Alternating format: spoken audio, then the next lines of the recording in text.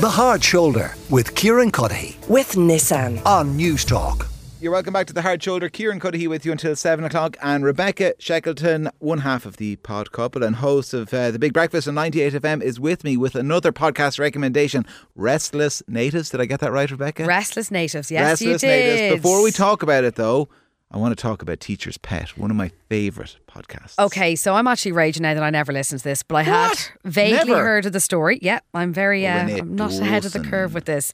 So this week, Chris Dawson, who was arrested back in 2018 after this podcast shed new light on the disappearance of his wife Lynette, he was found guilty of her murder this week in court in Australia. No surprise to all of the people who listened to the podcast who strongly suspected that he murdered her. It's a most amazing story.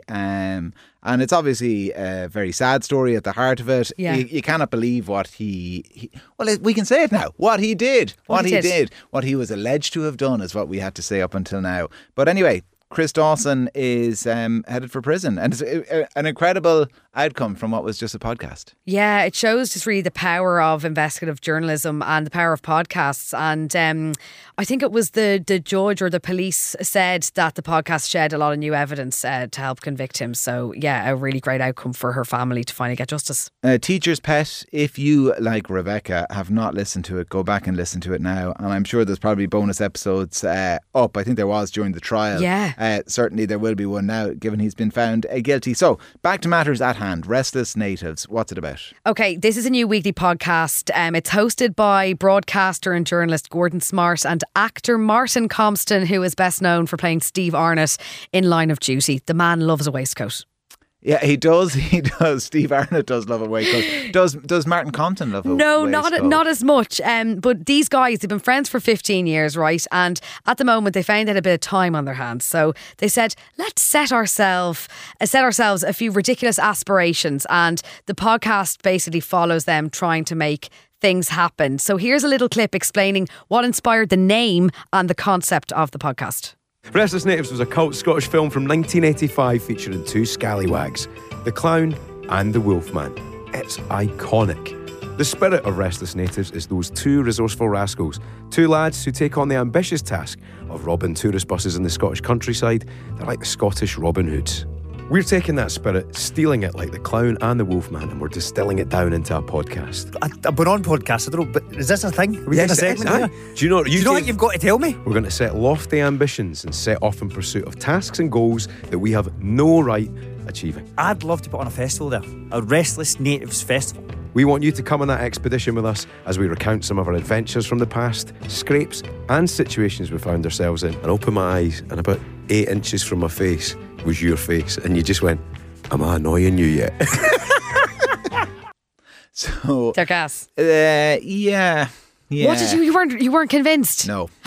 Oh my gosh, okay, this is interesting. I am a huge Line of Duty fan, so anything Martin Compston does, impresses me, and I still can't get over the fact that he's not actually English. His accent is incredible. It's and wild. He's such a strong Scottish accent. There was times listening to this I struggled to understand what he was saying. Okay. You're not too convinced. Tell me why. Because I listened to the first 15 minutes of the first episode and the first 15 minutes of the most recent episode. So it's 30 minutes of podcast listening and nothing happened.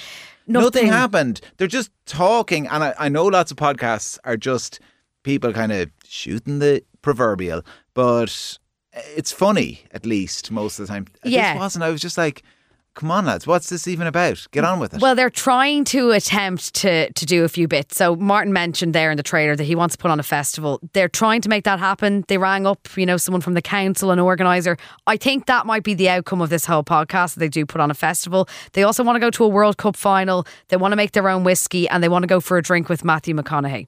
Okay, so they set themselves these if I had stayed listening, then they actually do start to do things, do they? So episode 1, they mentioned the festival. Episode 2, they start to put the wheels in motion there for the festival. So I'm hoping that's the outcome out of all of this. But I suppose with this, it's them kind of reminiscing about the good old days. So they chat about having house parties with Paolo Nutini, going to tea in the park and breaking chairs with Kasabian. Martin Compston's chatting about on-set stories of the day after the night before on the set of Line of Duty.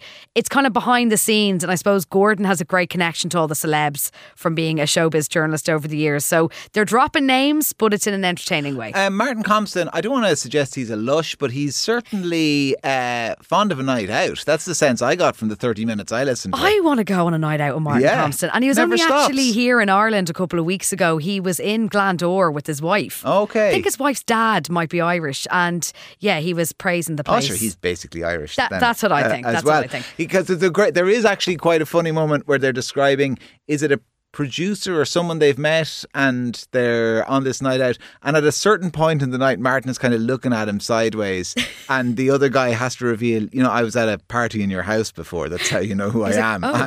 You threw me out at some ridiculous hour of the morning. Yeah. At one point Gordon was saying that his neighbours complained to him about Martin Compston living there because he was just having too many parties. So he's fond of a good time. And that is a lot of the content. It certainly was the content of the most recent episode, because they had a night out the night before, and Martin Compston is wearing sunglasses. They tell us it's a podcast we can't see in studio, and he's quite monosyllabic. He doesn't offer a lot. Yeah, not in the most recent episode, but it's a fun listen. The episodes are under an hour and there's good banter between the two of them. I suppose what it reminds me of a bit is My Therapist Ghosted Me with Joanne McNally and Vogue Williams. I feel like this might be the male version of that.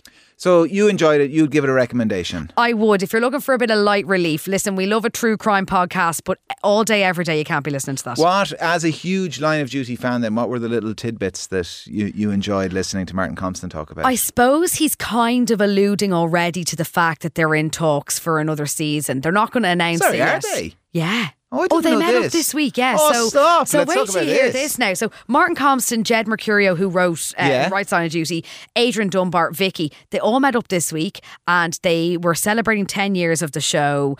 And usually they do this every time they announce a new series. They meet up for a curry and then a few weeks later they announce it. So I think this podcast might be a in-between bit for Martin now before he starts filming on Line of Duty next year. Right, okay. And why do you suspect? Because, the whole thing was it was finishing. Yeah. They never really said it though. They always do this. They give the same answer in all the interviews, the main trio, the AC12.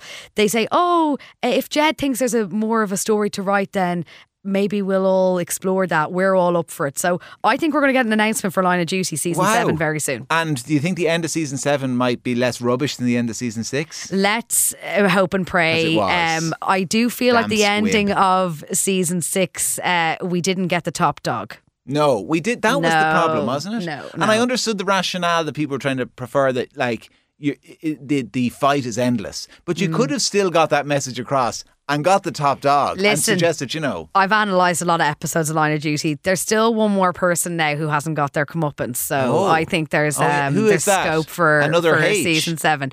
I don't want to ruin it for anyone, but if you watched it since the first season, you'll know who I'm talking about. Oh, wow. Yeah. Okay. Yeah, so we've gone down a different direction here altogether. I am more excited by Line of Duty coming back for a new season than I am by Restless Natives. I don't think I'm going to listen to any more of it. Do you not think Gordon Smart's lovely?